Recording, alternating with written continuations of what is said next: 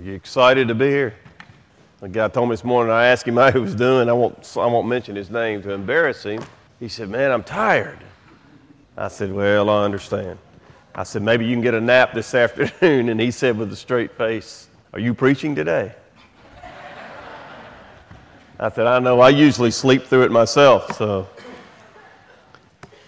if you need a Bible, raise your hand and these guys will be happy to give you one. Let's see if this, Chad gave me a little toy. Ooh, that's cool. That light's kind of bright in it. Put that right on John. The light of sin upon your life. I may not need it today. I think our lights are working. We shall see. If I need it, it's there. Thank you, Chad. What a nice guy. I appreciate some of you have been praying for my wife. She's back today. She had knee surgery. I forgot to tell you. That was my bad, so I was in trouble. That's why I wasn't here last week. She had knee surgery and was recovering, and she's back in her corner over here. So thank you for praying for her. She's actually walking now. And I said, it's no big deal. It's arthroscopic surgery. She goes, they're not cutting on your knee, are they? I said, excellent point. So, like my little light is kind of cool. Leave it on. All right, take your Bibles, if you haven't already, and turn to the book of Philippians. Philippians.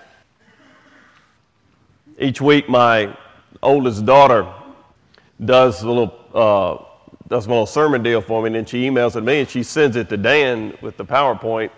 And she sent him the new outline this week, and Dan said, well, I didn't think he was ever going to finish that other one. So we were on it for a while, but it was, God really used that in my life. It was something fascinating to me that as I got into that and just couldn't get out of it. I really want to kind of share something with you today that the more I think about it, and if you'll notice the title of today's message is Foundations for Life. In this idea of have you met life, and I was thinking about just how incredibly busy we get and all that you've got going on. And I'm thinking specifically about those of you that are parents. If you're married or if you're a parent, raise your hand. All right. And how many of you have children under the age of 15? Oh, let us pray. But I was thinking about you guys again, and my children are all grown. Doesn't mean they're grown up, but I'm 56, but I'm not grown up yet. I'm one of those bumper stickers that says refuse to grow up. I think that was made for me. Somebody asked me the other day, said, when are you going to quit dressing like you think you're 13? Tie your shoes. And I said, no, I can't do that. So it's a physical reason, because my feet hurt all the time. That's called, never mind. So I was thinking about you as parents, and in the process of going through, as I began to put these messages together, and I was reading a story about this lady named Karen Donovan, and she was an entrepreneurial lady. I think she was on the West Coast somewhere. I'm not exactly sure, but she had started a company called Rent-A-Wife, and the idea in her company was that you'd pay her to come in and clean up behind you because it wasn't getting done, not necessarily by your wife, but because you just needed somebody to come clean up your house and maybe even cook a little bit for you, but just primarily to clean your house. So it was Rent-A-Wife, and it wasn't going as good as she wanted it to, so she started two new companies called Rent-A-Husband and Rent-A-Family. And she had two teenage sons. She said, what I'm going to do with Rent-A-Husband and Rent-A-Family is I will send you my husband and my two teenage sons, and they will come into your house. They will eat all the food. They will leave handprints everywhere. They'll not pick up behind themselves. They'll take a shower and leave wet towels and wet clothes everywhere, and then you will desperately need Rent-A-Wife. You will call me and say, oh, we need your help desperately. But as I began to go through the process of looking at what do I want to share after we look at Paul. But you know, over the last few weeks, we looked at the life of Paul, and you notice the top of your outline, it says 1 John 5, this is the testimony that God has given us eternal life, and this life is in his Son. He who has the Son has life.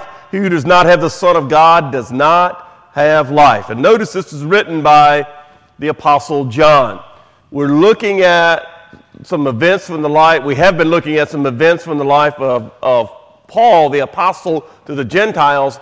And now, over the next couple of weeks, what I want to do is look at some things that under the inspiration of the Holy Spirit, God led Paul to write in encouragement to us as believers after all he had gone through. And over the last few weeks, we looked at the fact Paul met Jesus Christ, and it radically changed his life. But then he met a guy named Ananias. He met the church. He met the world. He met rejection. He met persecution. And he met a guy named Barnabas who was right there, God's perfect timing to encourage him when he desperately needed it. He needed a guy to come up, put his arm around him and say to the church, accept this guy. I vouch for him. Paul's life was not all roses and easy because he met Jesus Christ on the road to Damascus and was born again. Your life and my life as believers will not always go smoothly. As a matter of fact, Paul writes a lot about that. One of the things he writes to Timothy, his protege, his son in the faith, was understand that you will suffer persecution if you desire to live godly in Christ Jesus. It is a fact. It will come. He had been persecuted. He knew that Timothy would, and the Lord led him the right that we all would.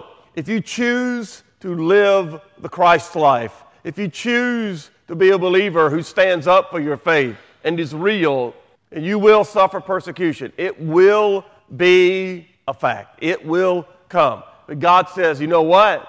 That's a good thing. And Paul even writes in this very book, Philippians, that it's a privilege, that it's a high call to suffer, to share in the sufferings of the Lord Jesus Christ. He called it the fellowship, the sharing in common is what the word means, of what Jesus went through. So what Paul experienced after he was born again is God sent to him a guy named Ananias. He sent to him a guy named Barnabas.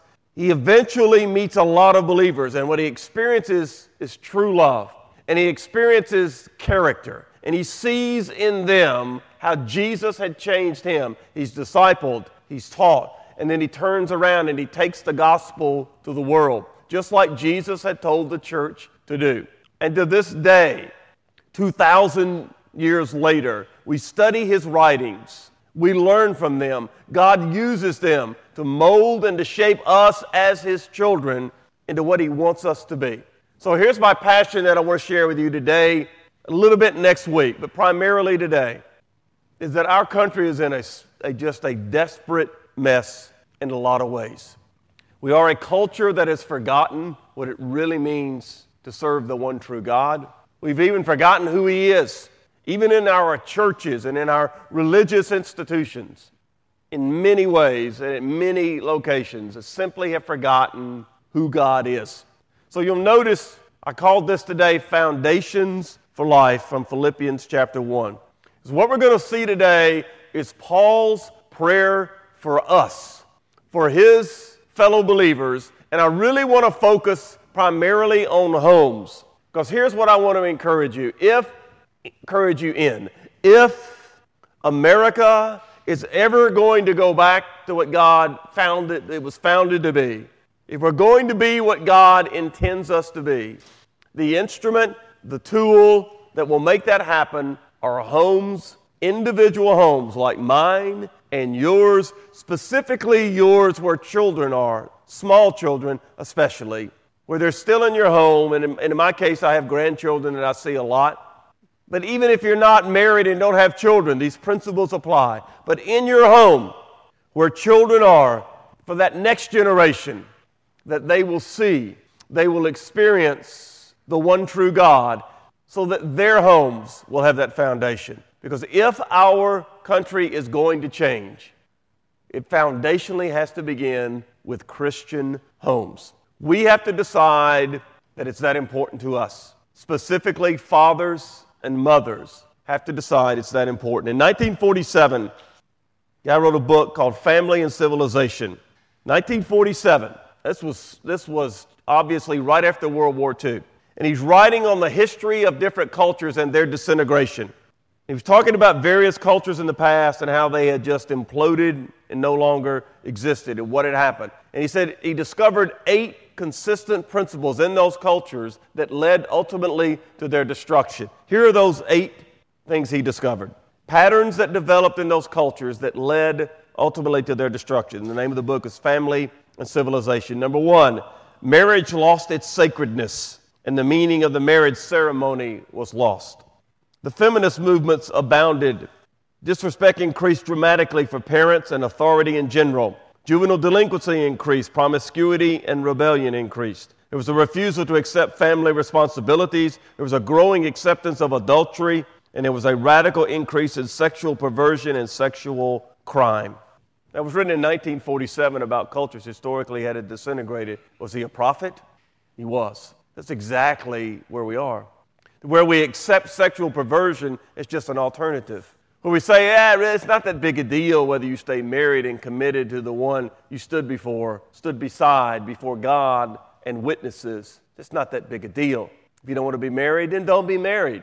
But especially for us as believers, we have to decide that when God speaks, He means it, that it's important, that it's real, and that it will dominate my life to be obedient to my God. So what I want to do is look at what Paul prays for us in Philippians chapter 1. This is what this is. It's his prayer for this church that he desperately loved at Philippi. I want you to notice what he prays for them and how these principles are the foundations in our homes. And if our homes are built on these foundations, then that will honor God.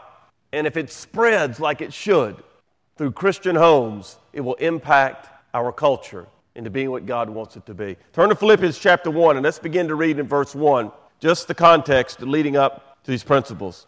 Philippians 1:1. Paul and Timothy, bondservants of Jesus Christ, to all the saints in Christ Jesus, believers who are in Philippi with the bishops and deacons. Grace to you and peace from God our Father and the Lord Jesus Christ. I thank my God upon every remembrance of you, always in every prayer of mine making request for you with all joy, for your fellowship in the gospel from the first day until now, being confident of this very thing. He who has begun a good work in you will complete it until the day of Jesus Christ. Don't miss that. It'll come up again later. He's saying to them, I pray for you regularly, and one of the things I'm confident of is that God has begun a work in your life. Our focus today is in your homes. God has begun a work in your homes as Christian homes, and I'm confident He will finish that until the day of Jesus Christ. In other words, until Christ comes back the second time to finally judge and set up the kingdom, He will continue to work through believers individually, and our focus today in our homes. Paul's prayer and Paul's confidence is that we continue until Jesus Christ comes back. Has Jesus come back yet? If He has, we missed it, but He hasn't. He hasn't come back yet. He is. I don't know when that is. You don't know when that is. And if you see some knucklehead on TV or somebody who writes a book that tells you they figured out exactly when He's coming back, you need to write or remind yourself that I said that was a knucklehead. The reason I say that, it's a biblical term, knucklehead, is that they don't know. Nobody knows. All we do know is that He is coming back. But until He comes back, He gives us as believers, saints that Paul is writing to, He gives to us as believers, specifically as fathers and mothers, the privilege of pouring into the next generation truth.